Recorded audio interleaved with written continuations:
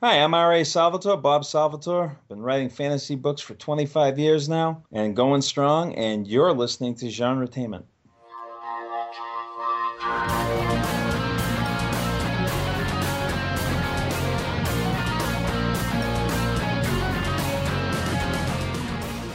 Hello everyone, welcome to another episode of Genretainment at SciFiPulseRadio.com.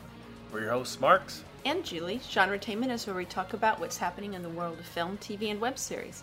We give you interviews with writers, directors, producers, and actors in both independent and not so independent creations.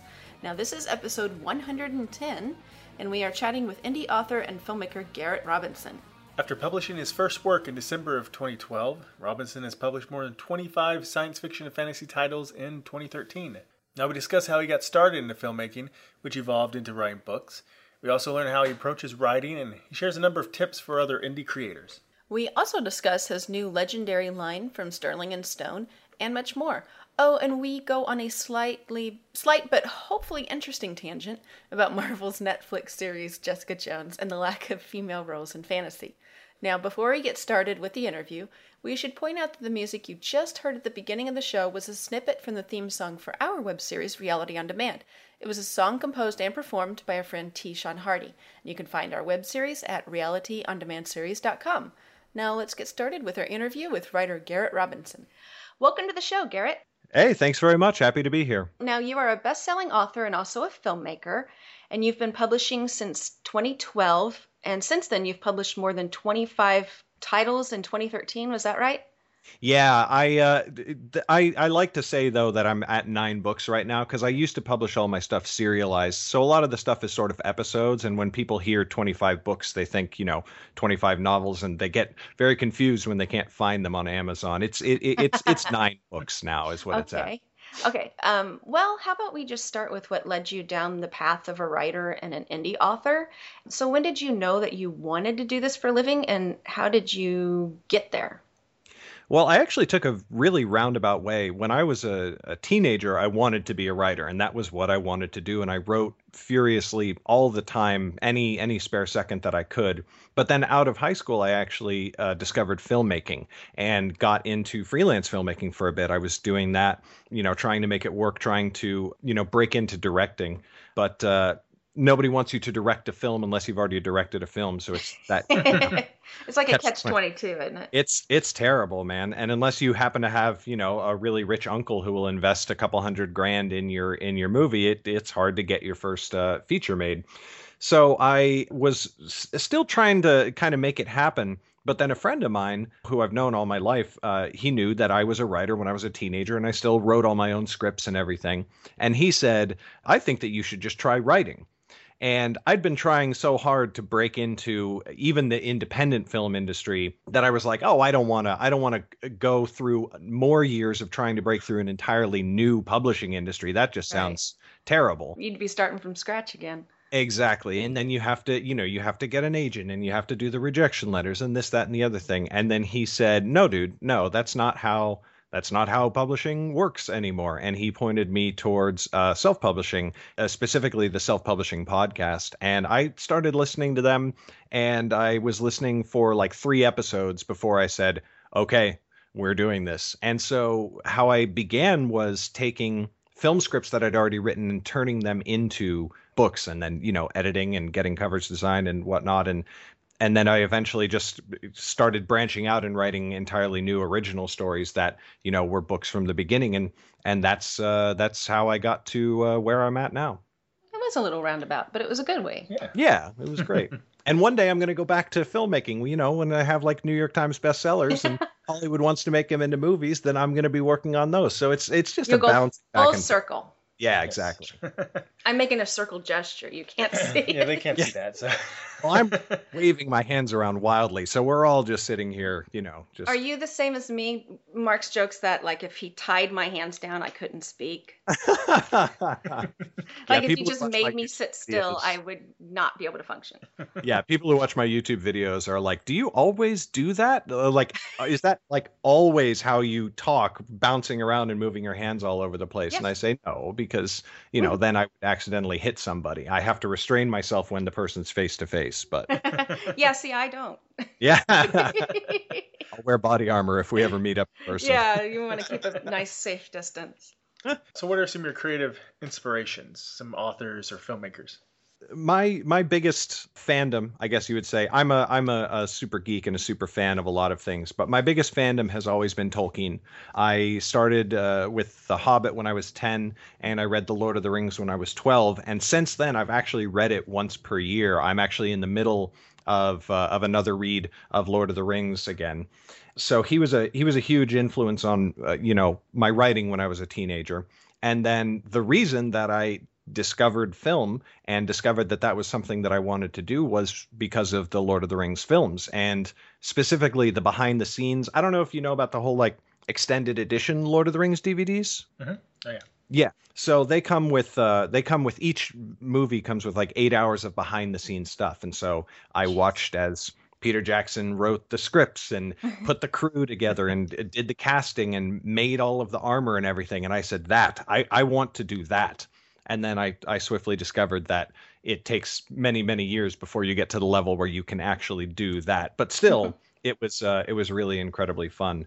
That being said, I do not restrict myself to only reading Tolkien films and watching Tolkien adaptations. I'm a fan of a bunch of fantasy authors, but there's some fantasy authors that I don't necessarily like that people get kind of upset when they find out I don't like. What about Game of Thrones? I like the books. They're not my favorite, but I think that they're very good. I think that the show is incredible while also being problematic. Like I'm very, very nuanced on my views on a lot of different things. Tolkien is pretty much the only thing where I full fanboy, and if anybody has a problem with anything, the books or the movies, I'm ready to fight them. I'm ready to just punch in the face. Well, yeah, I feel your pain because I'm a genre geek myself, but there's a lot of stuff that are just so incredibly popular that I can't stand. Yeah. So especially like on TV. So I'm a huge sci-fi and fantasy buff, but I don't like Game of Thrones and I don't like The Walking Dead. Yeah. So those are the two that everyone I just tell her assumes. it's okay. Everybody else does. I They're know. Okay. Right. And I know I'm in the minority, but I can't make myself like something I don't like. Totally. It's- People are so upset when they find out I don't like The Wheel of Time. I don't Yeah. like that series, and I don't know what to do about the fact that I don't like it. But people are like, "What?" Just tell people, hey, you can't like everything. Yeah, exactly. Yeah, people will be fight. They feel about Wheel of Time like you do about Lord of the Rings, so they want to fight you. Exactly.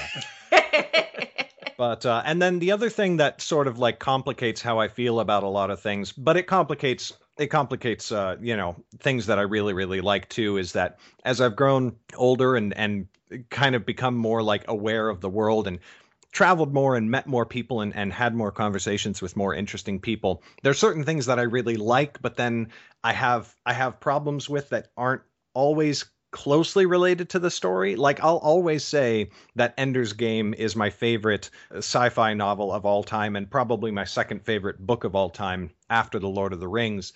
But then, how the series progressed wasn't exactly living up to the standard of the first book. And then Orson Scott Card has some personal problems that I'm sort of like, eh. So when I say I like Ender's Game and people are like, oh, but Orson Scott Card, I'm like, I know. But that book is still so good. It's just so good. So well, people are flawed and nothing's perfect. Exactly. Yeah, and sometimes, and it's one of those things where like sometimes I can separate the artist from the art. Sometimes I can't. Other people, they might not even have problems as big, but I'm not so attached to their art. So it's a weird thing liking things. It's weird being a fan these days. Yeah. Well, you don't want to learn too much about your heroes, Right. That's the thing. You just don't want to.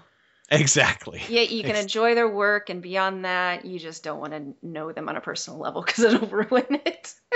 Ruin everything. And God never meet them, please. Yeah, don't. It's a terrifying. No, that's not true. I still want to meet some people. There's some people oh God, I want to meet them so badly. And then maybe it'll be ruined forever, but yeah. Maybe, yeah. So your Nightblade books, I'm in the middle of reading number 1 right now, and Oh, cool. Book 4 is coming out soon. Is that You're correct? behind. Or Book has it just come 4, out? Book 4 came out not last Friday, but the one before that, so 10 days ago as we record. Okay, tell us a little bit about Nightblade and the series. A project that I had wanted to do for quite a long time was a big epic fantasy series. My big epic fantasy, right? Because that's definitely my favorite genre, hands down. Epic fantasy, that's what I like. And I had back when I hadn't thought of writing or doing anything like that at all, I was working on I was working in film, and I thought, okay, I know I can't throw together the Lord of the Rings. I know I can't just create something like Game of Thrones out of nothing. But I'll bet you that I could grab some friends who, we all go to Ren Fair. We've all got costumes that look fully legit. And we could just run out on weekends and we could start making this epic fantasy web series. And it would all be very low budget, and it would all be just like for the fun of it, and try to create a world that would draw people in and get enough of an audience that it could be picked up somewhere. So I started working on this world and what the story would be. And I worked on it for a really, really long time. And then I felt like we were ready to start making some episodes, to go out and start shooting some material, some footage. And the production fell apart because I had a producer who basically kind of couldn't actually cope with, even though our scale was not that big. He couldn't cope with like the scale of it because he'd never really produced anything before. And I got very apathetic about it after it all collapsed, and it just sort of sat there as a thing that I would do one day. And so when I started writing, I thought, well, hell, now I can do that, and I don't have to worry about budget. You don't have to get the costumes and the special effects when you're writing a book. You just have to use the words. Right. But it's fantastic. One of my favorite things about being a writer is you don't have to ask anybody for money until you've got a done thing for them. And you can imagine your cast as whoever. Yeah. Exactly. And you can make everything really big and expensive. Absolutely. I want Robert Downey Jr. to play this character. I know that I like it, and that's who it is. That's who the character is.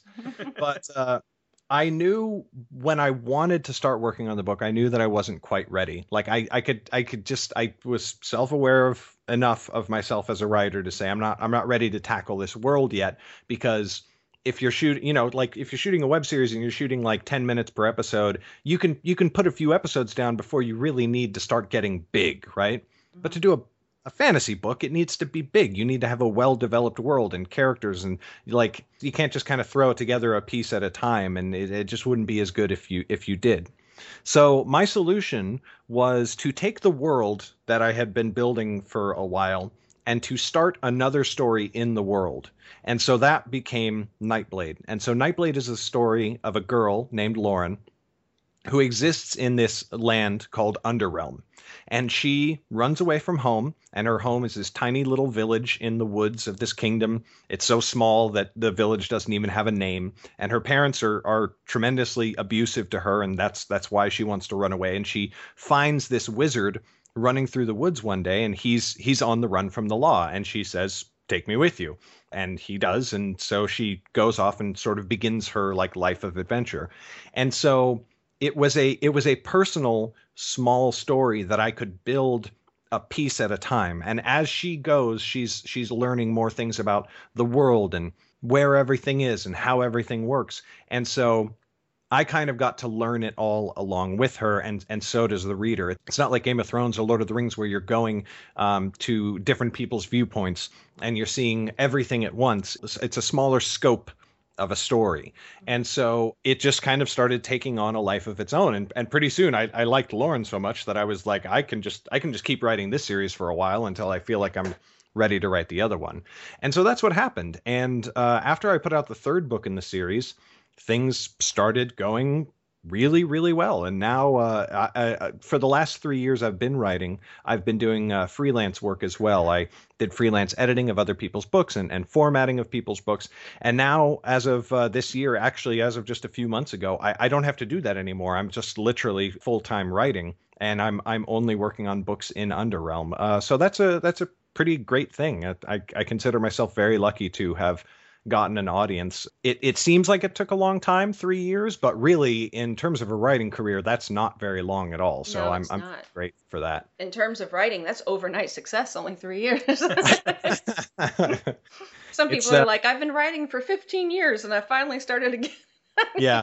I think it was Hugh Howey. I might be wrong, but he said, I was an overnight success after my 10th book. Yeah.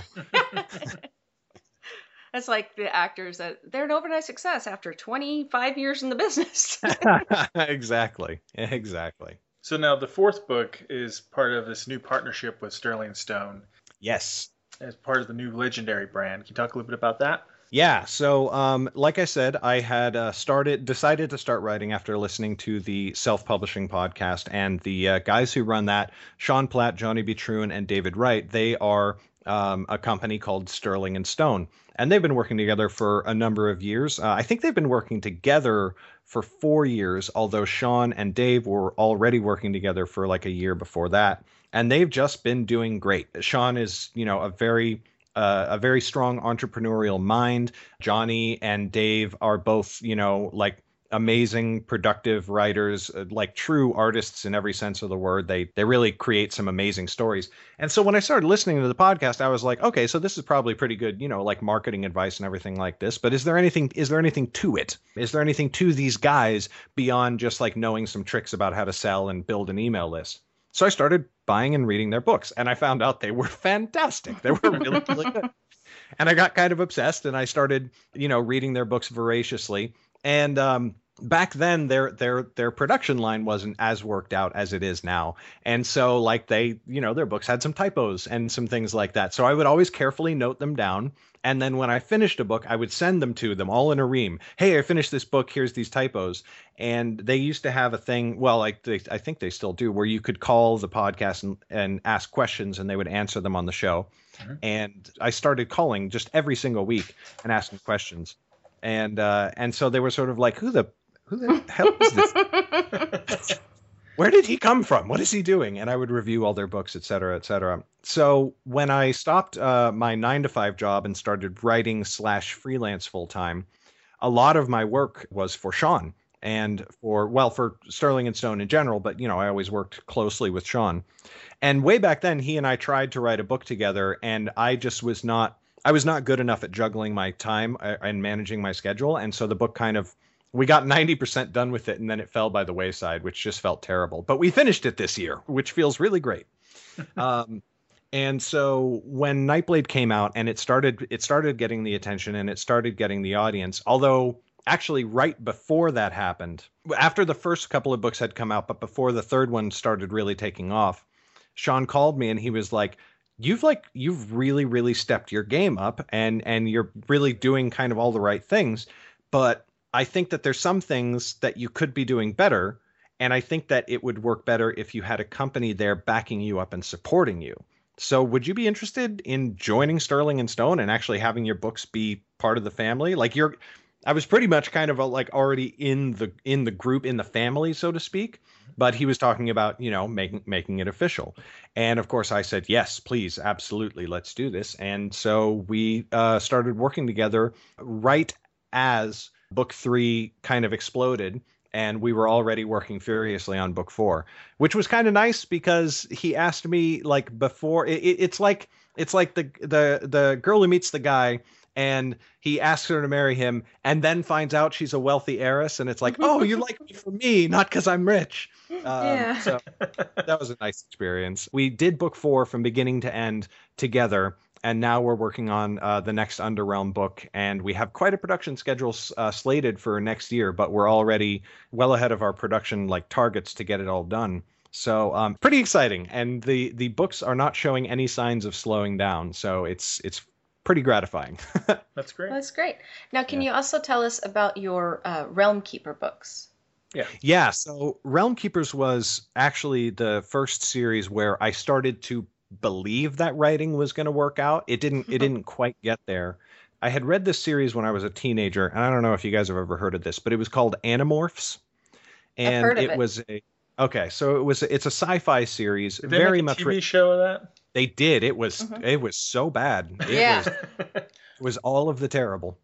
And so But I was obsessed with it when I was in my early teens, and I actually went and I picked up the first book. It's not quite as good as I remember because it was like definitely written for, early teenagers, but it's the story and the characters are really, really good. And it was six teenagers who discover that the Earth is in danger in a sci-fi setting from aliens, but they're the only ones who know, and they have to fight this secret war to save Earth, and they literally can't tell anybody about it for reasons that are, kind of convoluted, but they're in the book. And so Zach, my friend who got me into writing in the first place, and I had a podcast. The podcast was pretty young, but we said, hey, we should write a book series together. And I said, I want it to be fantasy, and I want it to be along the same lines of like a group of teenagers discover that the world is in danger and have to fight it, but they have to keep everything a secret. And we just sort of built it from there. And because we had a podcast and because we were growing our audience and everything, it actually launched fairly well. Like it, it was the first good, like really good month that I'd ever have since I started self-publishing, and I was sort of like, wow, this is amazing.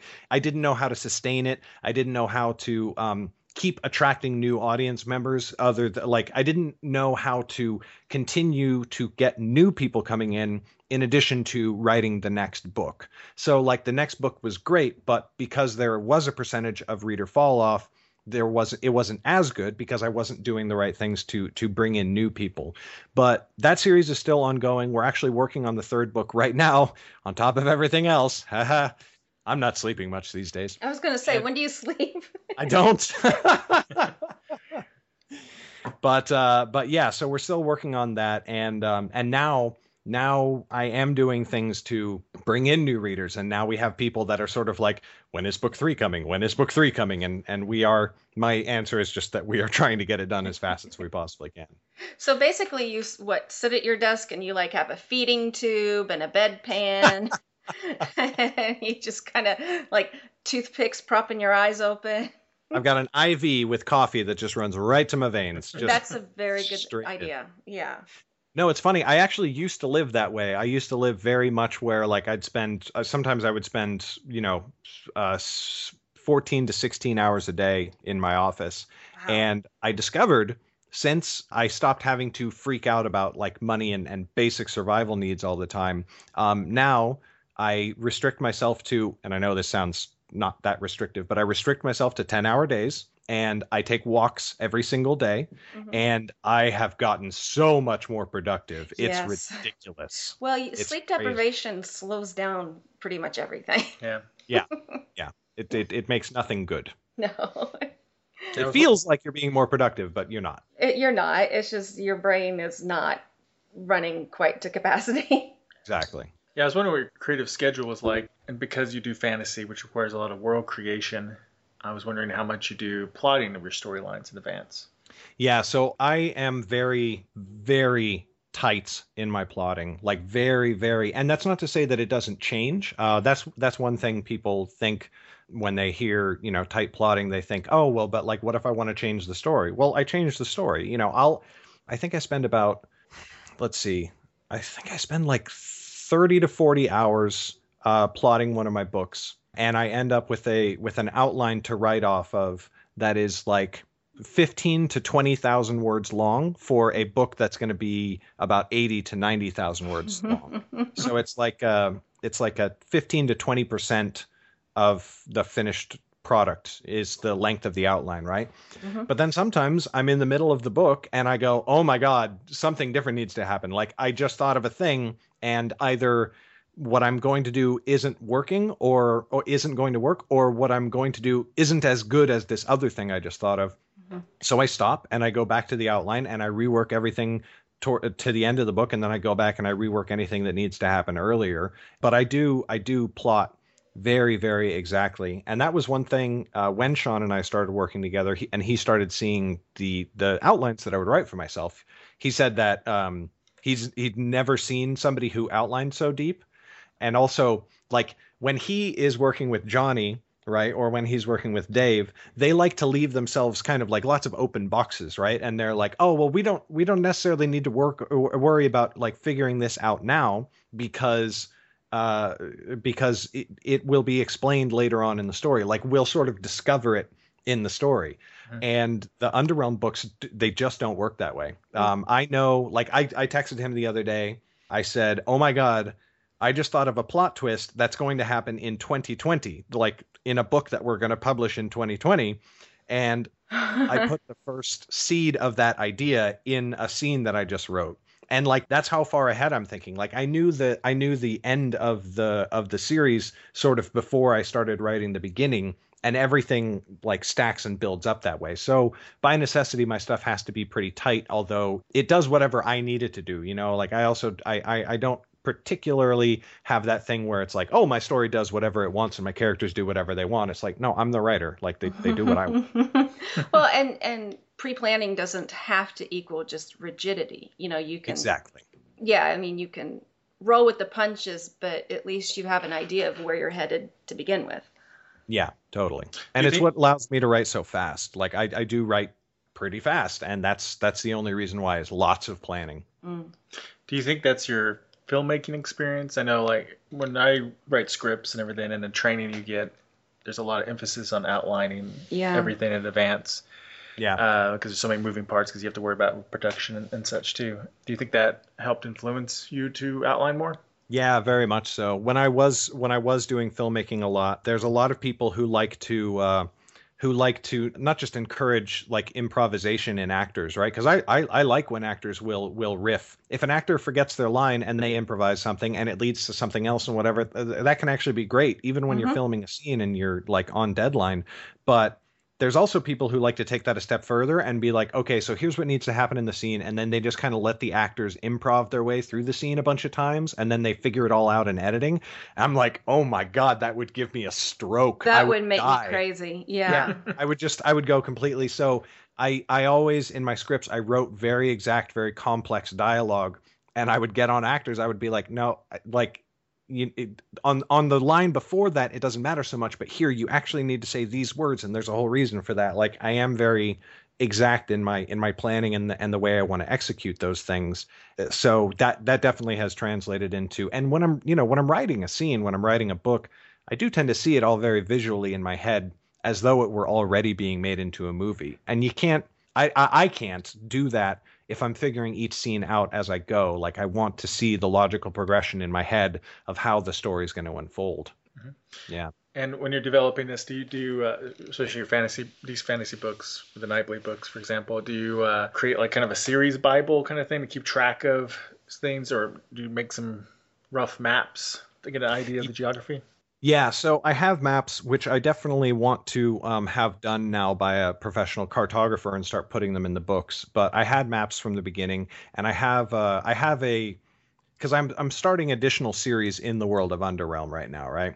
So I have a world Bible, and then I have series Bibles, because certain characters are not going to move between the series, so I don't need to have them in all of the different things. But I have the sort of the nonfiction wide scale overview of the entire world of how Underrealm works, how the societies work, and the people and the royalty versus the wealthy upper class and all that sort of thing, how the magic works and all that. And I'm constantly updating that book to book. Every time I'm outlining a book, I come up with new things that I'm like, oh, this has to go here, and this is how this works and everything. So it's still coming together a little bit piece by piece. And before I go back and do the big epic story that was the origination of the whole idea, I'll get that into a more or less final form to work from. You mentioned before that you have filmmaking experience. I know you did a short film called Unsaid. Shh, it must remain unsaid. Yeah, so we won't talk about it right now.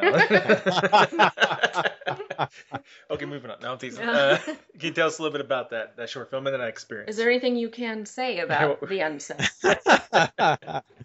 Yeah, it's actually not very secretive at all. No, I had that was a short story that I wrote. It's unlike my books or anything like that. It's I guess you'd call it a sort of a drama.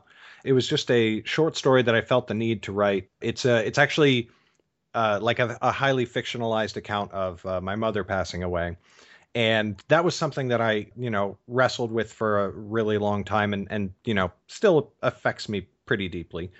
And I was trying to figure out just certain things about that and how I felt about it. And so it just sort of came out in this short story that I showed it to somebody, a friend of mine, and they just cried like a lot. I was like, okay, I guess maybe I should see if, I can make other people cry, because who doesn't like making people cry? So I put it out. That's very what uplifting. I wake up every day. Can I make someone cry today? Yeah, exactly. It's like, and that's the thing is, it's, the short story has never, it's like sold anything at all. Like certain people bought it, like certain people in my audience who thought that the subject matter would appeal, they got it, and then that was it. And then I realized that I hadn't made a film in about 9 months or so.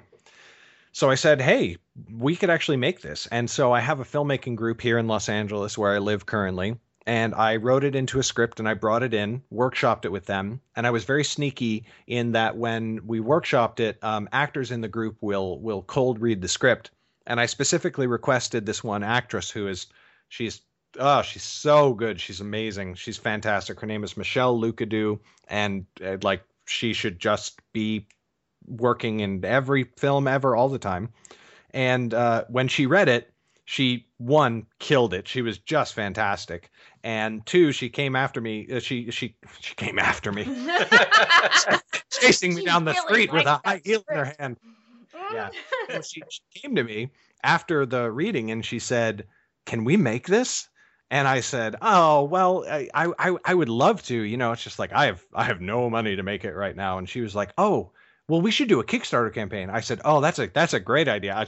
I have no time to run a Kickstarter." And she said, "Oh, well, I'll just do it." I said, "Yes, Yeah, plan successful," because that was sort of like my hope, is that was what would happen.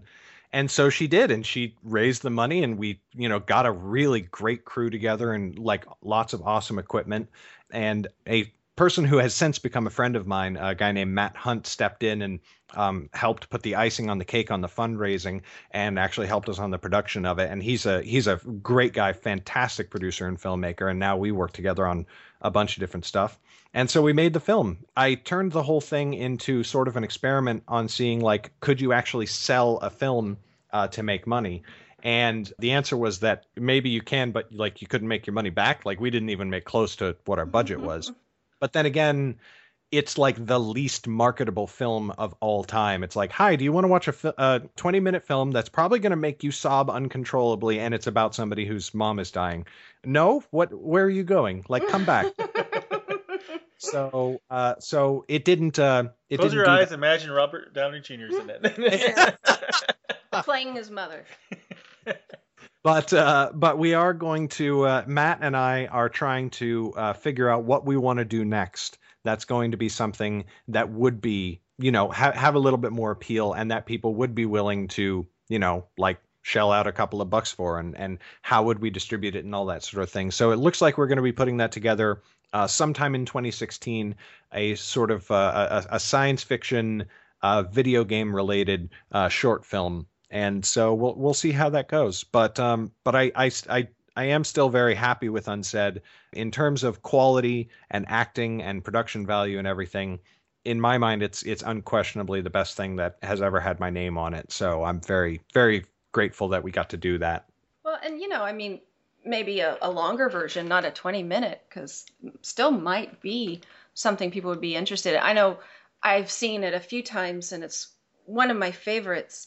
That Robin Williams movie, What Dreams May Come, really pretty depressing hard to get through and draining. And I will, honest to God, go through an entire box of tissues watching this, just me. Yeah. I sob uncontrollably watching that movie, but like I can't stop because it's so good.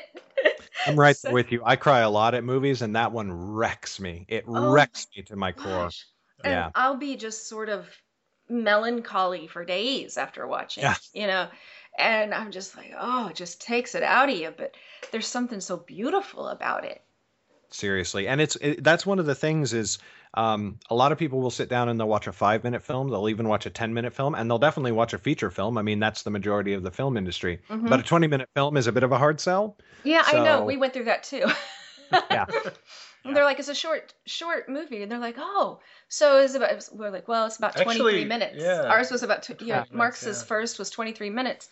And people are like, oh, that's a little too long. I'm like, it's 23 minutes. Yeah. How was But that it's too like, long? I mean, everybody has their days so, so exact these days. And it's like, where am I going to put that 20 minutes? 5 minutes, I can do it while I'm, like, depending on who you are, using the restroom or like riding in somebody's car or on the bus or something. Yeah. An hour and a half, you settle down, you get some popcorn, you spend some time with somebody and you watch a Making film an together. event. Yeah. Yeah. 20 minutes. I mean, I don't know if you have fiber problems, on the bathroom. It's pretty limited. Maybe if you're sitting at your desk at work during lunch hour or something. Exactly. Now you also do a lot of vlogging too. So Sounds like Yes. he's saying flogging. He likes to flog people. you may do that too. I don't know. You don't have to talk about flogging, but you can. We're not gonna get into my personal life, guys. Yeah, I thought it was very Got it. clear before the call. No. Very clear that what you do behind closed doors is your own business. But now the vlogging, which although The I assume vlogging, you do yeah. that behind closed doors as well, you can talk about that. Yeah. Like, why'd you No. decide to start doing the vlogging? Yeah, I have a YouTube channel, and that was born just out of I kind of wanted to start making videos, and I had it kind of started as like it was supposed to be a podcast, and then I made the video and I was like, now I have to extract the audio and then I have to publish it as a podcast, and it's only like a few minutes long. That just doesn't seem worth it. Maybe I'll just do the YouTube video. So I started doing YouTube videos every day, and pretty shortly somebody told me that I reminded them of they've said a couple of different big YouTubers, but the most notable ones are the Vlog Brothers, Hank Green and John Green. And I said, who is that? Because I had no idea.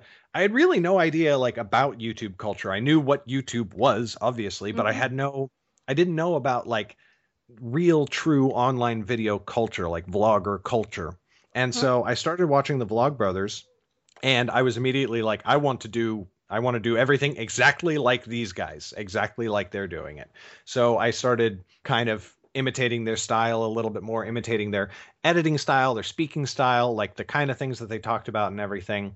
And I really, really love YouTube videos. The only unfortunate thing is that right now I'm still catching up on a lot of backlogs that have, like followed me from my freelance days, things that I already committed to that I need to do before I can sort of devote myself full time to Underrealm. And so my days are still pretty hectic right now. And with me actually like restricting the length of my workday, the thing that has fallen off, unfortunately, has been vlogging. And it hasn't gotten any better since I've been having it seems like for the last month, I've been plagued by computer troubles that I finally resolved this morning, which I'm very happy about. Yay! That's how we're talking to you. Yeah, exactly. So I am going to like start doing it on a more regular schedule. But yeah, I've put out in the last couple of years, I've put out almost 600 videos now. And I have actually 3 different channels. Actually, if you take my 3 different channels, I think I've put out close to 1,000 videos. Wow. And so I spend a lot of my time on YouTube. I watch a lot of vloggers. I watch a lot of, booktubers and instructional things. Like I just spend a whole lot of time on YouTube, and I really, really like creating for my YouTube audience and my YouTube subscribers because it's just so damn personal. And you just get such an immediate response out of it. That's another thing where if somebody can bear the thought of putting a camera on themselves and making a video about themselves and putting it on YouTube and they're an author, I really think they should, because it's kind of like blogging in a way where writing a book, even if you do it fast, like I write books fast, but even so, it takes time and you're working for days, weeks, months, and you don't know what people are going to think. You don't know if you're going to put it out and it's going to be a huge success or a flop. You don't even know if your dedicated readers are going to love it or if they're going to be, oh, so this is the book where you started sucking. Okay. You have no idea. And that is, it's terrifying sometimes. It's very, it can make you very anxious. It's really, it's a tough thing being a writer. It's not as physically strenuous as a lot of other things, but you kind of are very much on your own or just working with a couple of other people who have a vested interest in your success. So the thing about YouTube is you sit down, you come up with an idea, you write the script for your video or figure out how you want it to go. You record the video, you edit it, you put it up, and you just start getting views and comments like that. And it's just such an immediate gratification that it sort of reduces that thing that we can all do where we all get into our own heads so much and we just concentrate so much on what we're doing and how it could all go wrong, and it just gets you out of your head and talking to other people who already want to hear what you have to say and want to have discussions with you and talk to you. And that's why I always feel like I feel really bad when I miss a few days or like a week or whatever of making a YouTube video, because it's like I love my YouTube people. They're able to keep me like grounded and sane when I'm working on the next book. And so whenever I miss a video to them, it like, and that's actually, I think, a really good motivating factor. If you can do something like that, where you acquire an audience who, want to see whatever the next thing is that you're doing, it, puts a fire under your butt and you want to produce more. And so it's easier to overcome things like writer's block or general anxiety about the entire universe, which or overall procrastination. Exactly. So yeah, so YouTube is a great thing that I think more authors should give it a shot. And if it's not for you, it's not for you. Yeah. Well, I told Marks I don't want to do this on video because I don't want to have to worry about hair or makeup or what I look like. You have no idea how bad I look. And I don't want to have to wear pants. Yeah, totally. I don't want to have to wear a top. Now we're getting flogging territory again here. Of course, if you don't wear pants and I don't wear a top and we put it on video, we might get a lot of viewers. I know, right? Not on YouTube. You get your account banned real quick. Oh well. Oh well. That's a different website that starts with something else, but I'm again. Oh, really? Familiar with those sites, are you? Has the word flogging in it somewhere, probably. All right. Well, now we're to the tip section, if you will. You're not going to have to give us a tip, not a financial tip, at least. We prefer 20%, but no. But we have a lot of authors, writers, filmmakers who listen. We do? So we like to ask little, tips from our guests to help them out. So let's start off with, do you have a tip you'd like to share about your experiences with filmmaking? Yeah, my number one tip is I mean, everybody says this, but like start yesterday, just start doing things. Like the thing that makes you a writer is writing, and the thing that makes you a better writer is also writing. Like there's training and there's a lot of good things that you can learn about it, and you should be reading books, fiction and nonfiction to improve yourself, but there is no substitute for just getting started. And that's the number one thing that I see holding other people back, and it's the number one thing that holds me back. If I go for a couple of days and I don't put any words down and I'm not working on the outline for the next book, it's so hard to get over that inertia. And the only way to get over it is to get over it and just produce as like whatever you can. If it's not the project that you want, like that you should be working on, produce something else, because production is like the only thing that leads to long-term success. And then secondary to that is learning as much as you can about craft and marketing yourself and all that sort of thing. And then the other major tip is it follows the other one. Like produce is number one, but number two has to be finish things. You can't leave 50 different projects unfinished and never complete anything.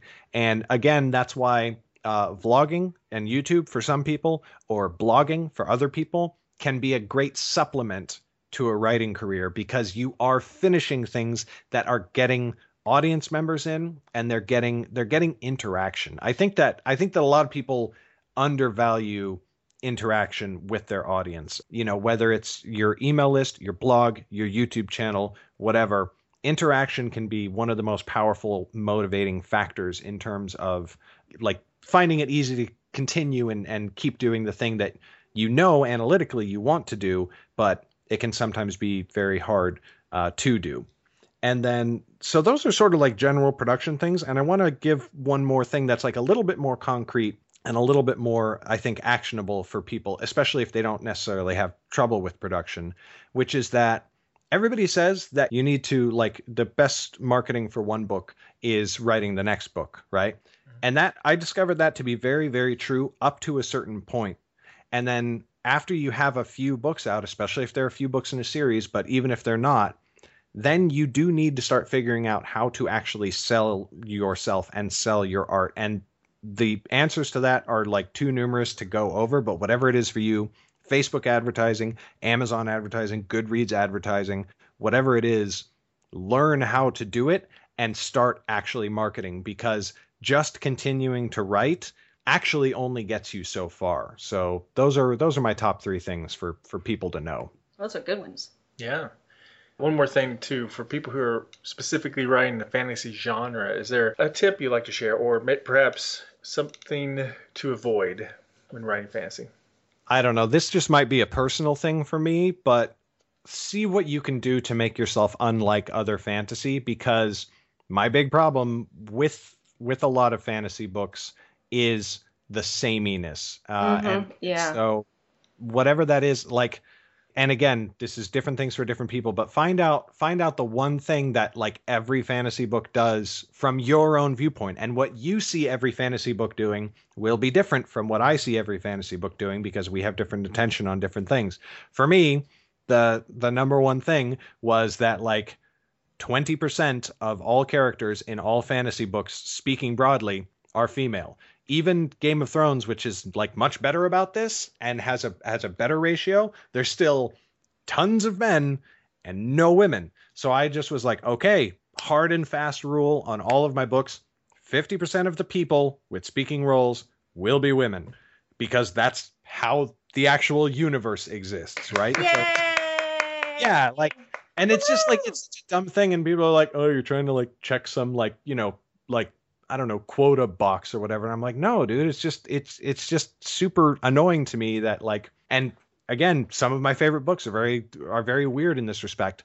Lord of the Rings has 3 women total, and The Hobbit has none. There's no women in The Hobbit, period. And it's just like, where did they go? Where did these hobbits come from? And you know, where do they come from if there's no women? Well, those heroes need somebody to cook their meals and make their babies. No, I am. God. You can't. Can you hear me smacking him in the arm right now?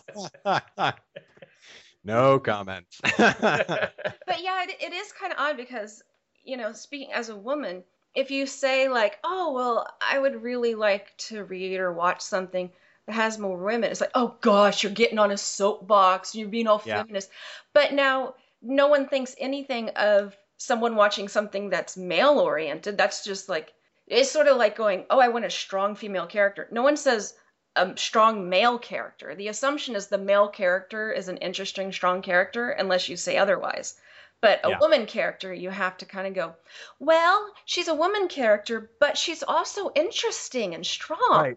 And it's like, what butt? What is the butt? Why is the butt in that sentence? Right. There's no correlation. None whatsoever. This hilarious meme was floating around. I don't watch the show, but there's I think it's America's Next Top Model, and there was this guy who, you know, speaking as a man with a wife and 3 kids, he's a really good looking guy, and he happens to be deaf. And he actually, I think he won the show. Spoilers if you watch America's Next Top Model. I'm so sorry. But oh darn. And somebody, you know, fairly prominent posted on Twitter, he's so hot, you know, even though he's deaf. And everyone's just like, what? It doesn't make any sense. Missing his ears, I don't see how it would happen. Difference. Yeah, exactly. So, and that's the thing is, you know, people will always like, you'll never make everybody happy. So if you're never going to make everybody happy, and if people are going to call you out for, you know, having interesting female characters in your books, or if they're going to call you out for having, you know, racial and ethnic diversity in your books and everything, if you're going to upset a whole different set of people if you try to cater to those people. So do something, find what you think all fantasy does and just does until it's exhausting, and just switch it up, break expectations, you know, make people think that you're doing the standard normal thing, and then just sort of switch it up a little bit, because fantasy is great. It's such an awesome genre, and it's so easy to lose yourself in a fantasy world. Just make your world a place that is interesting and unique in some way, so that people do want to spend more time there. Yeah. Well, and you know, like you say, you're not going to make everybody happy, so Ever. might as well write something that's going to make you happy. You know, Exactly. You're the one writing it. Exactly. It wouldn't be bad if you write a story and it's like, I wouldn't read this. It was like, I think it sucks, but apparently other people like it, so I wrote it. Like, that would be just a miserable job. Yeah, I love when people jump in, like, you know, like John Green, when he was he had his YouTube channel was big when he published that book, The Fault in Our Stars, and he was like, yeah, it's finished and it's with the editor and everything. It's like, I find myself kind of liking it. And people are like, oh, how arrogant. He likes his own book. And it's like, well, do you want him to publish something that he hates? Do you want him to take some book and say, well, this is probably crap. Here you go. This is a load of crap. Please buy it.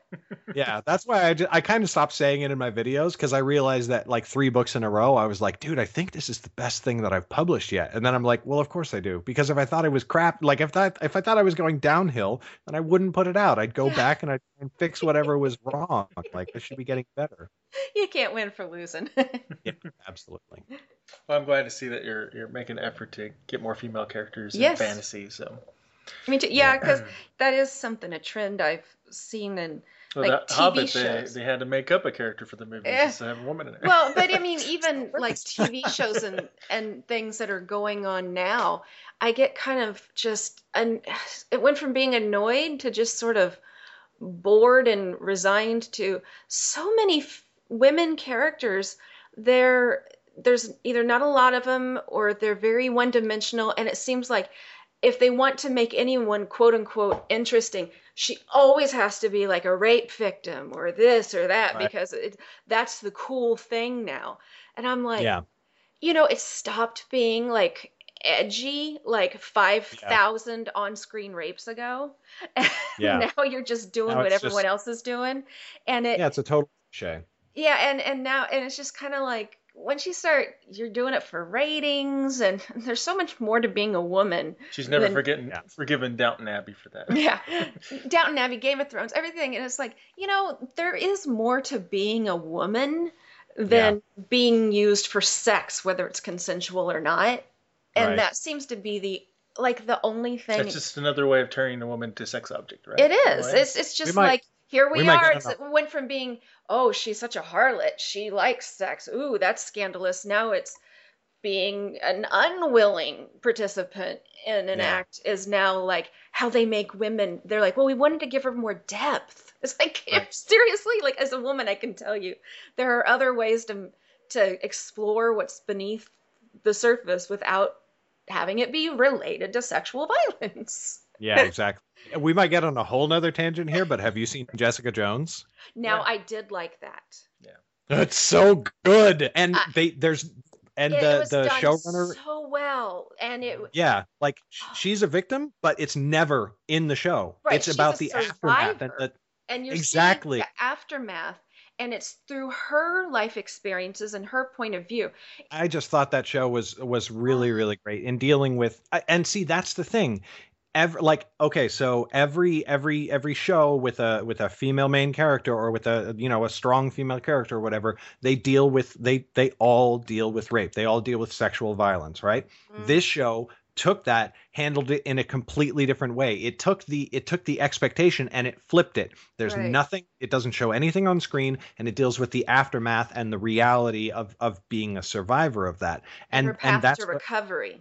Right. And that's what more people need to do. They need to take the thing where they're like, like every Hollywood film is the same. Every New York Times bestseller just does the same thing. Everything is like all of the things in this group do that. Okay, well, we'll find what's true about that for your genre or for whatever it is you do and flip it.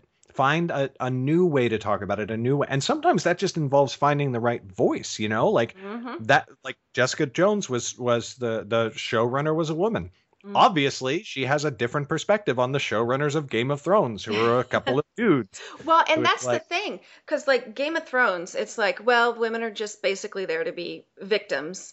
And then, I mean, even from the beginning, the very first episode, it was, and what bugs me is, she gets raped on her wedding night, and then the storyline is, well, once she learns to relax and enjoy being raped, then she can feel empowered, and then like, and you're just like, okay, well, I feel like I need 10,000 showers, and I'm like, I hate this show for and then Downton Abbey, it was as soon as the woman gets raped, the whole storyline is, oh, what if we can't let her husband find out? What if her husband finds out? And it's all about the men involved in it, and it has absolutely nothing to do with the woman, the entire series.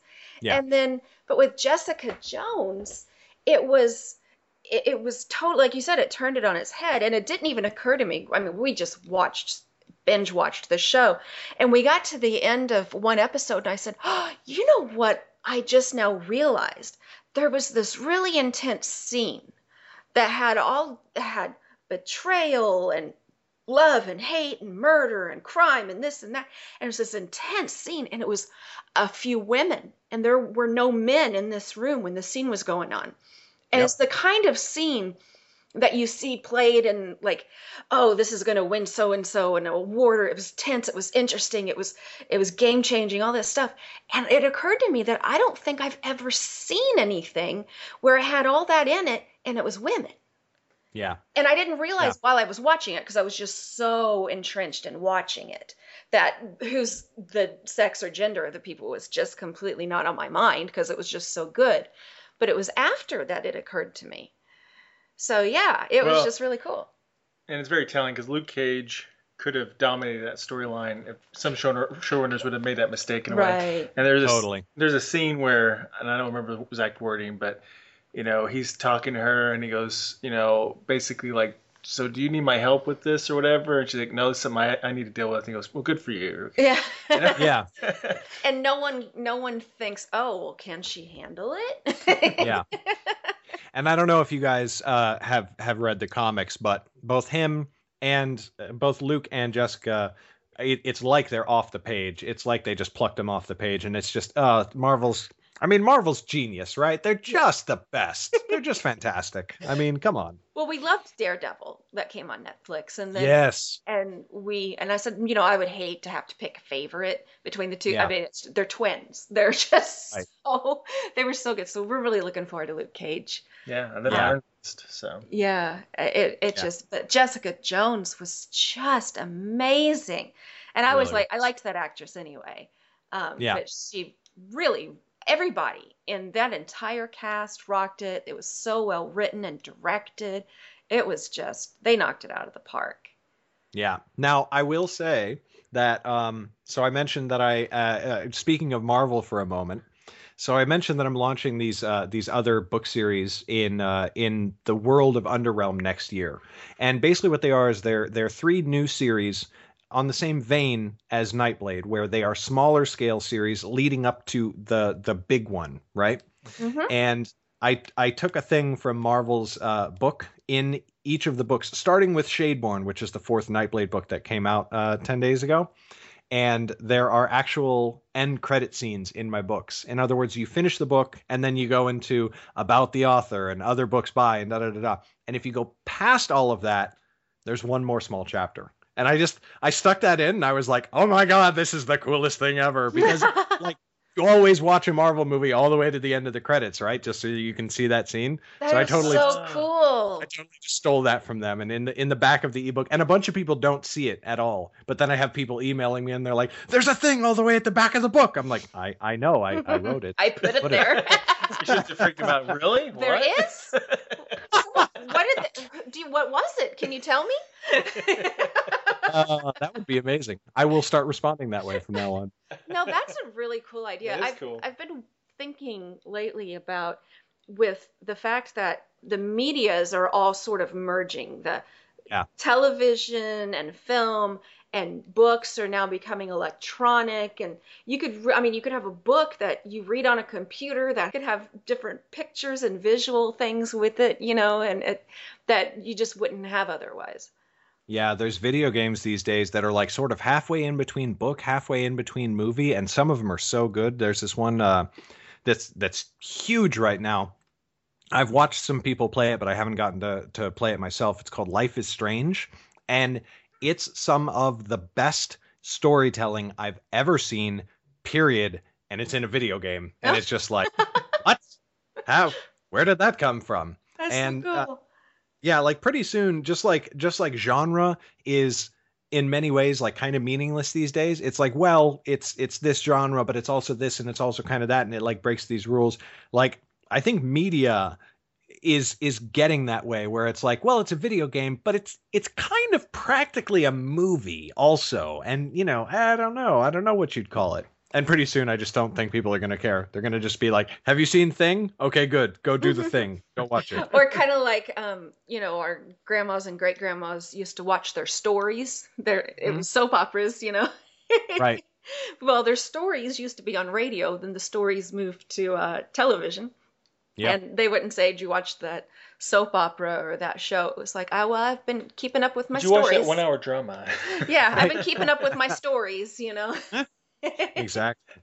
And that's what people want, man. They just want story. I mean, they want other things too. They want spectacle and excitement and all that sort of thing. But like, really, people forget how motivated people are by story and how enraptured people can get by story and creation and all that.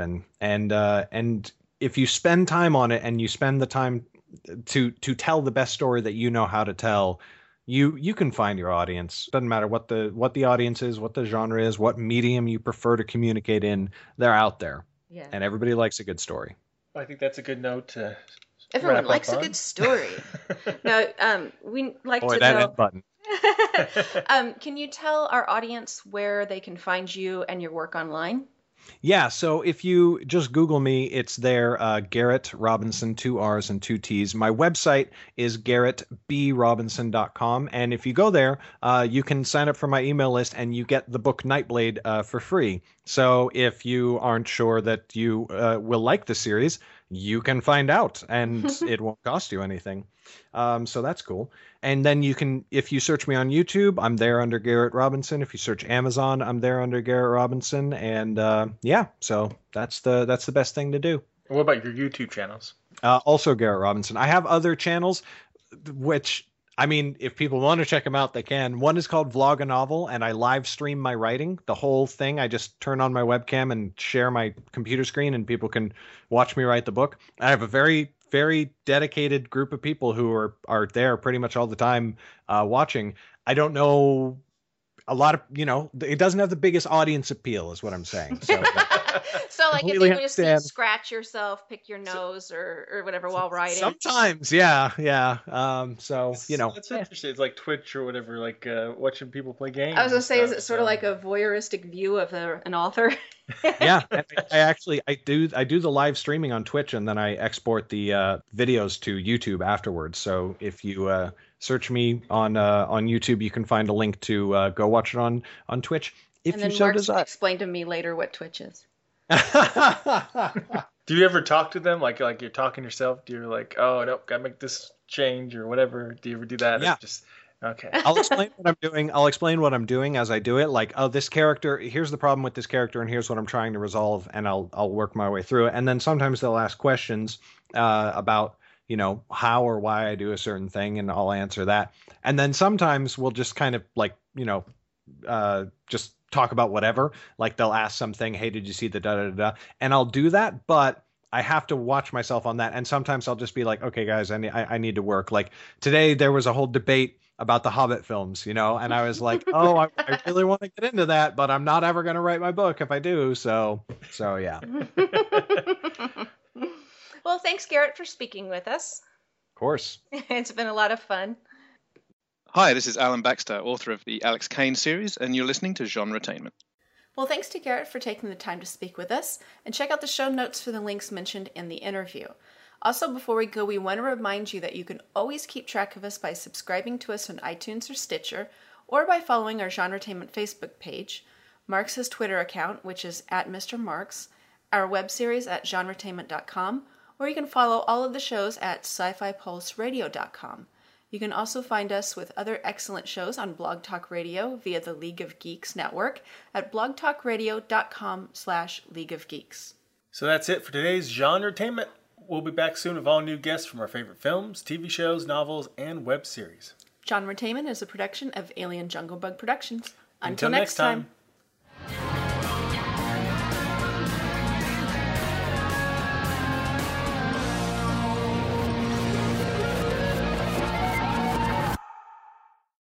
So do I literally just say my name, or do I say I'm Garrett, I'm an author and a YouTuber, and you're Like, listening hi, to... I'm Garrett, yeah, and you're an Okay. author of, and then you might want to give him, some names of what you've written. Okay, cool. Hi, I'm Garrett Robinson. I'm the author of the Nightblade epic and a Oh, good one. Just like that. Print it. Just like Print that. it. Print it. In a bleh. Bad monkey.